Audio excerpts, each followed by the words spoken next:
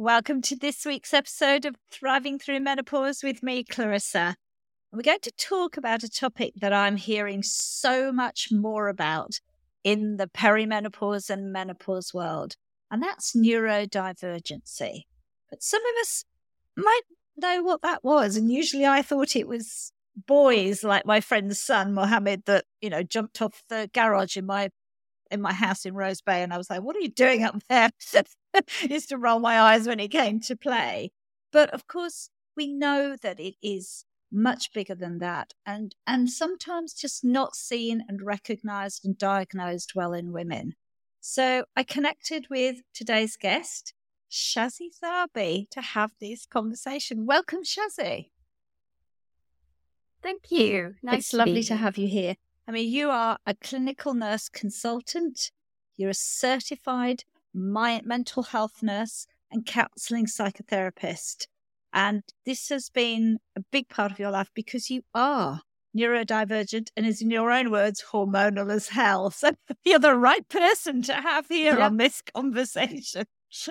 Absolutely. I'm in the right place. Yeah, I'm autistic. I'm ADHD. I have dyscalculia. I have 2 autistic ADHD children and ADHD husband. So ask me anything about neurodiversity. I'm your person. I've also worked in the field for about 25 years, just by the way. So you know a thing or two. I mean, you're very well known as a real expert in this area. So I'm so delighted that you're here.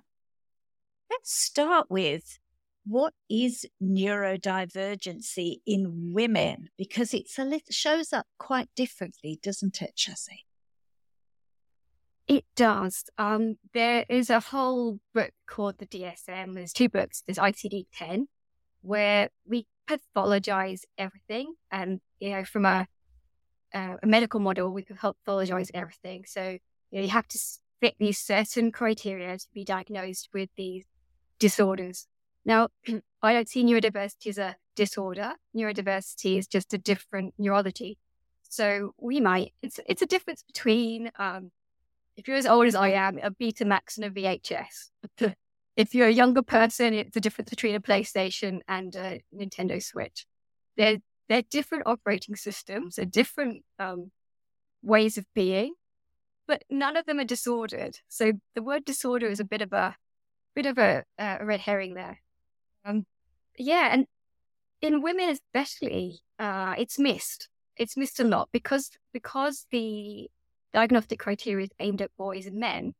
Women are missed throughout our lives. I got my diagnosis very late in life. Many women do get their diagnoses very late in life. Mostly after their children are diagnosed first, and we get our diagnoses. We think, that looks familiar, and going to seek a diagnosis. Or things come crumbling down when our hormones change. And that's where we all begin.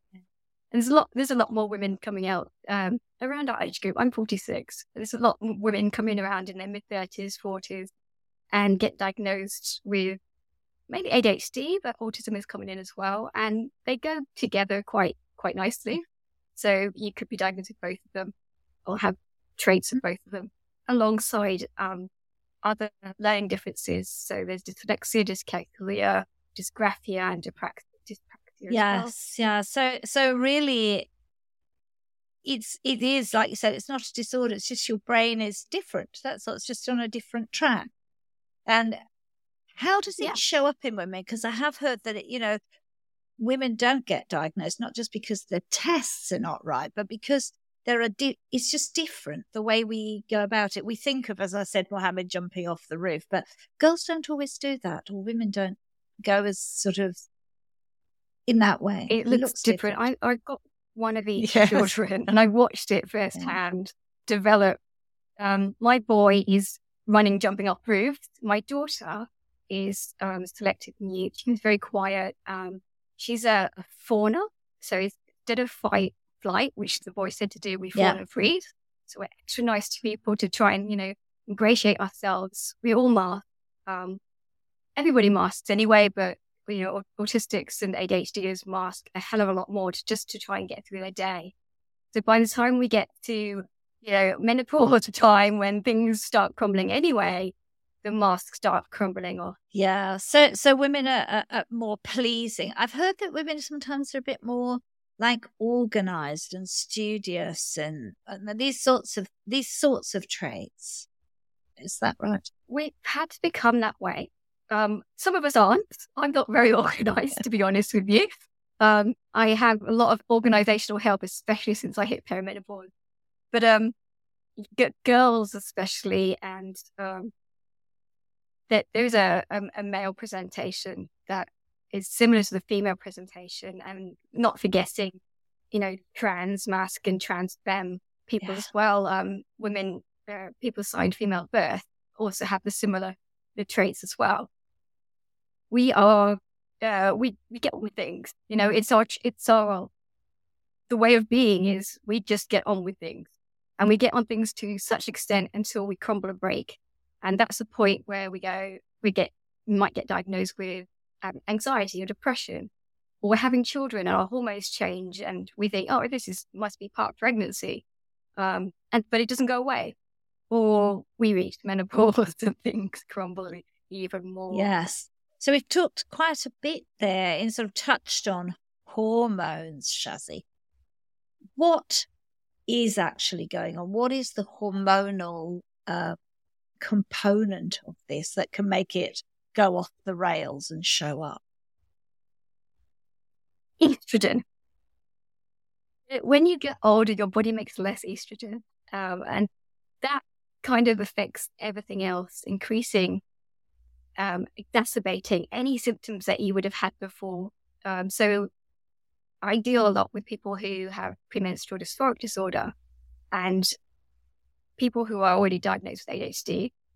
Their symptoms worsen during the follicular phase. So day 14, suddenly anxiety will hit and then mood will plummet. Just happened to me there. Estrogen leads to estrogen levels drop, and that leads to cognitive defects, so memory loss and word retrieval, like I just had there. Those kind of issues become more pronounced. So, even for the average person, I'm not going to say normal, the average person will have memory deficiency and word retrieval issues and cognitive defects. But then you take somebody who is already ADHD and it's 100 times worse. Wow. So, yeah, I mean, we all have had, and I would say I think it's the most common thing I hear is this brain fogginess.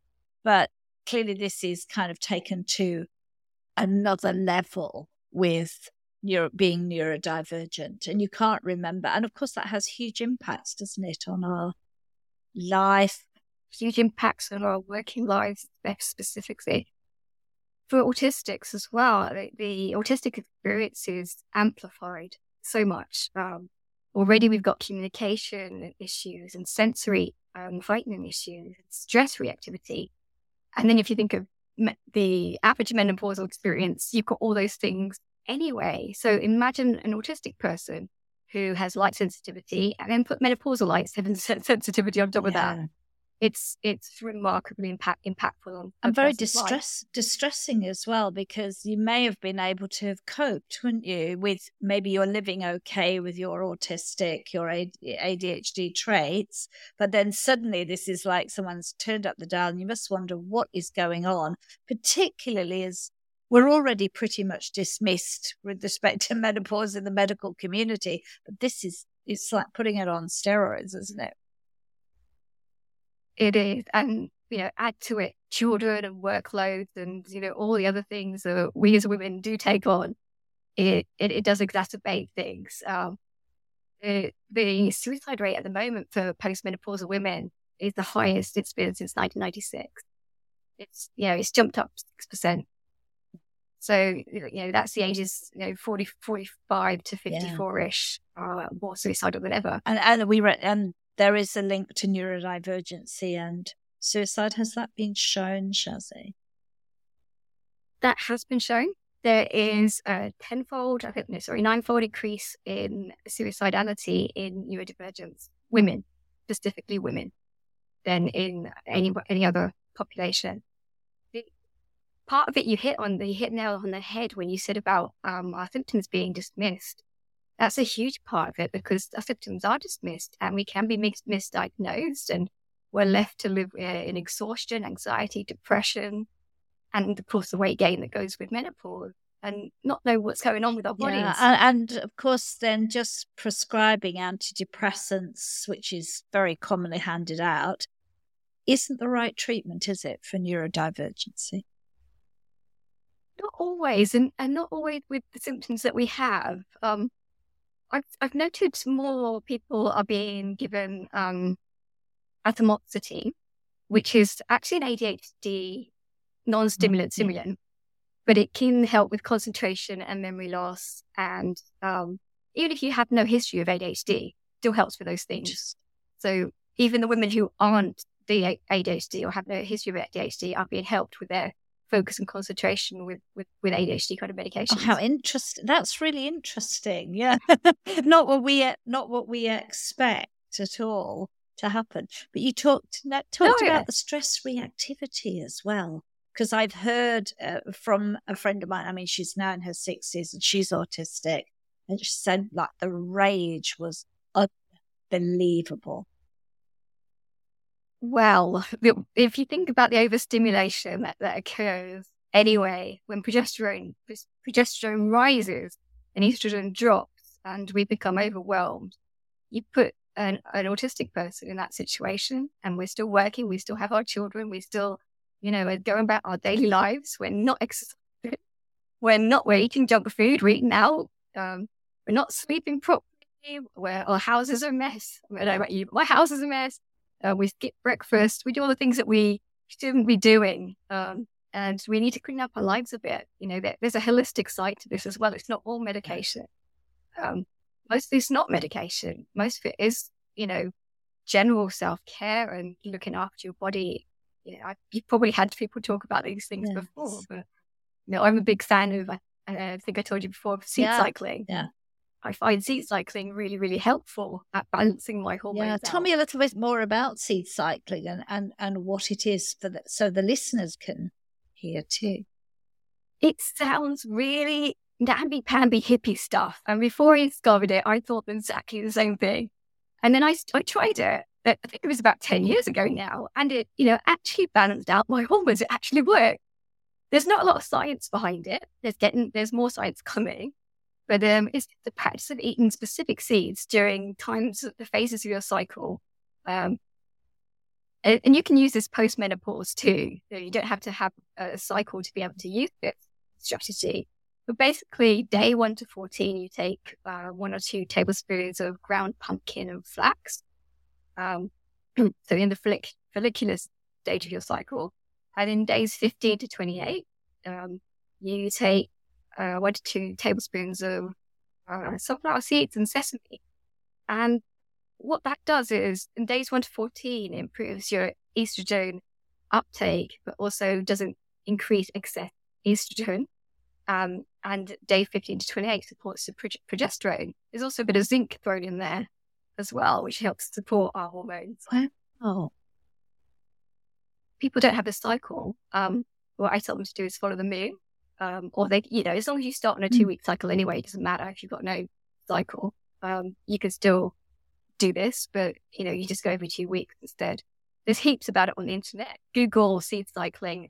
There's a million pages on it. Wow. And that's actually the first time that when you mentioned it, it was the first time I'd heard about it. I was like, this is fast. Yeah, I'd never heard about it before. But I mean, obviously, I'm familiar with women eating phytoestrogens, like flax. Yeah. Because we had Marion Stewart on the show. It was game changers, absolute game changer. Wow, how fascinating. And what's so special about Hero Bread's soft, fluffy, and delicious breads, buns, and tortillas? These ultra-low net-carb baked goods contain 0 sugar, fewer calories, and more protein than the leading brands, and are high in fiber to support gut health. Shop now at hero.co. Is that something that you're working with your patients and your clients to improve their moods as well through the cycle? Yeah, so I get a lot of women and females in around our age group and a little bit younger, and it's their first time diagnosis, and they're like, I'm ADHD, now what do I do? because nobody actually gives you a handbook and say, hello, welcome to neurodiversity. Here's your guide. So I kind of help people through that. It's a bit of a journey because you have a bit of a shocker in a way, because you do have that concept that ADHD is for little kids and boys and running around, and it isn't like that in most of us. In fact, ADHD, I'm quite stagnant. I don't run around at all, but the running around happens up here. My brain goes into overdrive, and I'm very hyperactive in my mind. So that then affects my sleep, which affects the rest of my day and my mood, and then my hormones and my cycle, and goes into a bit of a tailspin from there. So women aren't expectant of that. And when we hit menopausal stage, the perimenopause, which is, a very shaky stage in our cycles, things go a bit more haywire, and women are like, hang on a second, my child's just been diagnosed. What if? And they get diagnosed, and there's a huge dysphoria with that as well, because, yay, I'm ADHD, but also I'm ADHD and I've missed out on all the things I could have been and done. So that, it's a bit of I describe it as a roller coaster rather than a train ride people go through when they're first diagnosed. I can imagine, because you've probably been wondering why you're different for maybe whole life. My stepson says it's like having all the tabs of the computer open at once sometimes. Absolutely is exactly like that. And, medication can help to a certain extent. There is a spectrum of ADHD as well. So, people may need a lot of medication. Some people may not need medication at all and be able to manage. And there's coping mechanisms. There's a lot of ADHD coaches. I'm an ADHD coach around at the moment. We can use cleaners. We can use tools. We can use assistants. There's a lot of virtual assistants around at the moment that I find really helpful. We need to overcome the challenges that we have and become what I'm looking for. Become knowledgeable in ourselves. We're very into being your authentic self, and women generally aren't authentic selves, and we hit a certain age and then we go, that's it, I'm fighting in public, or I've had a baby now, everything's changed. But we aren't. We zip ourselves up. Yeah. We put our makeup on. We are different people at work, and until we come home and we're our normal selves in our, soft PJs and heavy blankets, and we can, let it all go. Yeah. But until we are our authentic selves all the way through our lives, we're going to have this roller coaster. We're going to have these moods, and we need to learn about these things that could happen to us or be a part of us that we haven't actually recognized before. So getting to know yourself is really quite an important dynamic. Yeah, it sounds to me like, the test is only one part of it. And really there are so many different coping mechanisms that we can learn and be ourselves that can really help us. So, and lower levels of estrogen don't just cause, ADHD or autism. They can cause, severe mood disorders. They can. So what role does HRT potentially play in helping neurodivergent women? HRT may be helpful for some people. From other people, it may make things a hell of a lot worse. So, if you already have a sensitivity, autistics are sensitive to anything that goes in their bodies. So, hormones, not natural hormones, lost my words, might not be the answer for some people. You also have to rule out thyroid issues. Thyroid issues can play a big part in moods. So, ruling out, having all the blood tests, ruling out all the other stuff first is really important. As we get older, so do our brains. So, our brains become more easily overwhelmed anyway. So dialing down what we're doing, if that's at all possible. We wouldn't. We don't, do we? But dialing down what we're doing and overcoming challenges, I have to, like, for example, with my life, I can only talk about myself, really. I could talk about my clients, but I won't. But for me, if I don't make phone calls at all, I just don't do it. Phone calls cause me a lot of anxiety and stress. So I have my phone on, automatic answer. There's no answer phone, so I don't have to check messages. Otherwise, there'd be millions of messages, and it just says, "Sorry, there's no one here." So they have to either text me or email me, which I can cope with much better. That is my top trick for today. Just switch up any answer phones. If you do have to make phone calls, make them in the morning when your brain is bright and breezy, because by the time the afternoon comes, like it's afternoon here now, and you can see I'm already getting a bit losing my words and getting a bit flighty. So by the afternoon comes, you're not going to be able to focus on those phone calls, or you're going to not know what to say, or get quite anxious. Wow, how interesting. I mean, that's a really great coping mechanism. But I think that was an interesting point there, Shazzy, that HRT, like it is in many other aspects, isn't a panacea here. It can work for some, but doesn't necessarily work for everyone. It can do the complete opposite to some people.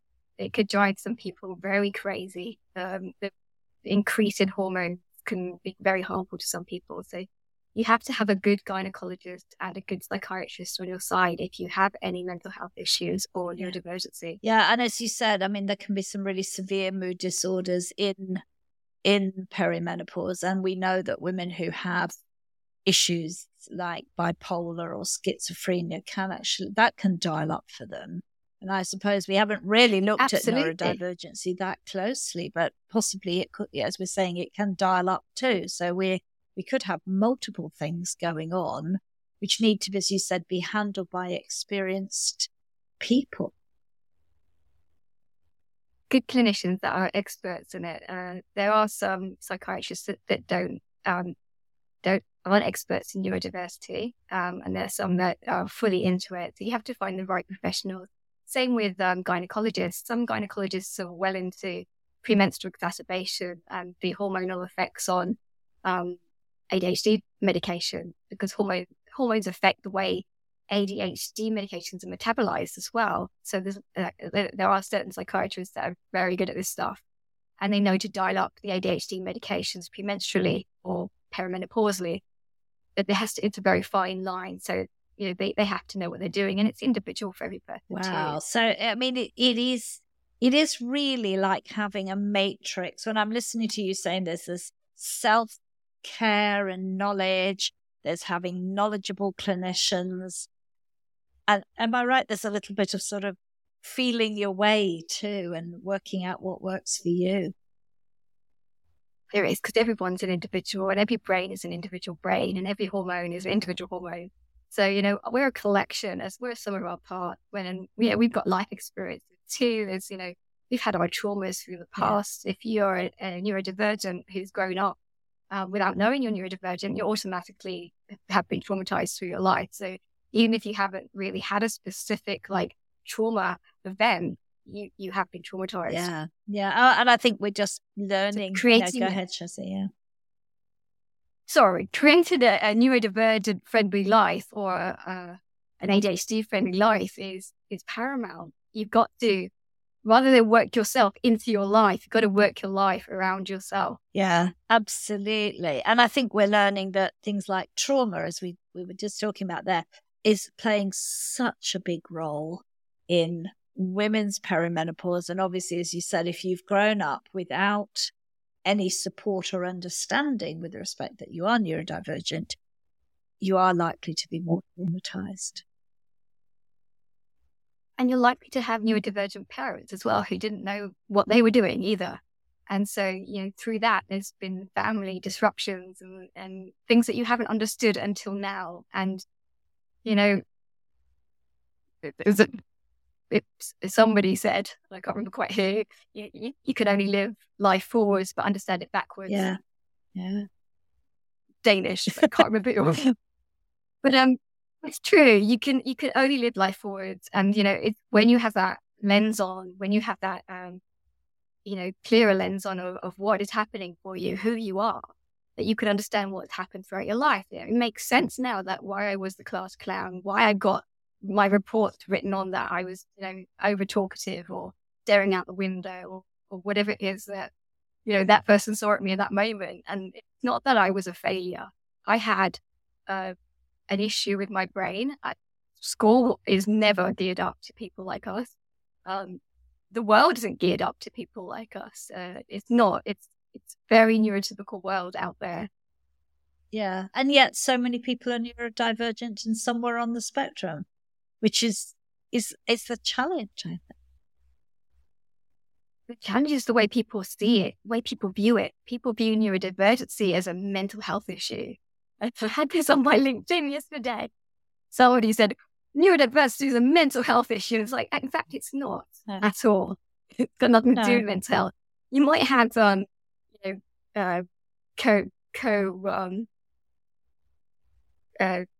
things that go alongside it. You might have anxiety and depression that goes alongside being autistic or ADHD, but it's not a mental health disorder. No, that's a big message to take out for people. If you're diagnosed, it's not a mental health disorder. Your brain is just different. And neurotypical people can equally have depression and anxiety. That's right. And it just looks slightly different for them. So whereas a menopause would look different for us as well. So whereas the average person might be able to get away with the hot flashes and the light changes, that would be very problematic for me with my sensory sensitivities. And I wear earplugs a lot of the time if I go out because the noise just gets to me. And I've noticed that's exacerbated, since I hit a certain age, the noise has gotten louder.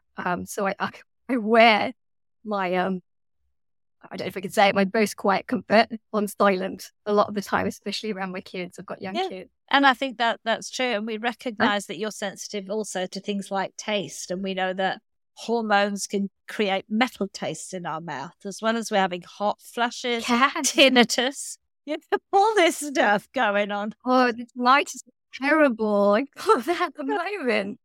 And when you're sensory sensitive and, there's this constant noise around, there are some good apps for that. Just top tip. There's some good apps for tinnitus. There are. That work quite well. Noise. But one of the questions that then I would say, Shazzy, is if someone thinks, gosh, I may be neurodivergent, what kind of steps do they need to take from finding out, and what do they do after they found out? Maybe summarize that for the listeners a little bit. I'm not going to lie to you. It's a bit of a journey. A lot of people are self-diagnosed, and that is perfectly acceptable in the neurodiverse world. We accept other people from that because it's very hard to get diagnosis, expensive to get diagnosis. In Australia, where I live, you can get a diagnosis through a psychologist who specializes in neurodevelopmental disorders, or you can go to a psychiatrist as an adult. In England, they have specific clinics for ADHD. Again, it's psychology and psychiatry. And I think the rest of the world is pretty similar. You can either go psychology or psychiatry. Psychiatry is mainly if you want to be medicated, so don't expect any therapy there. Psychology if you need counselling, but don't expect any medication there. So you're going to need a connection of both.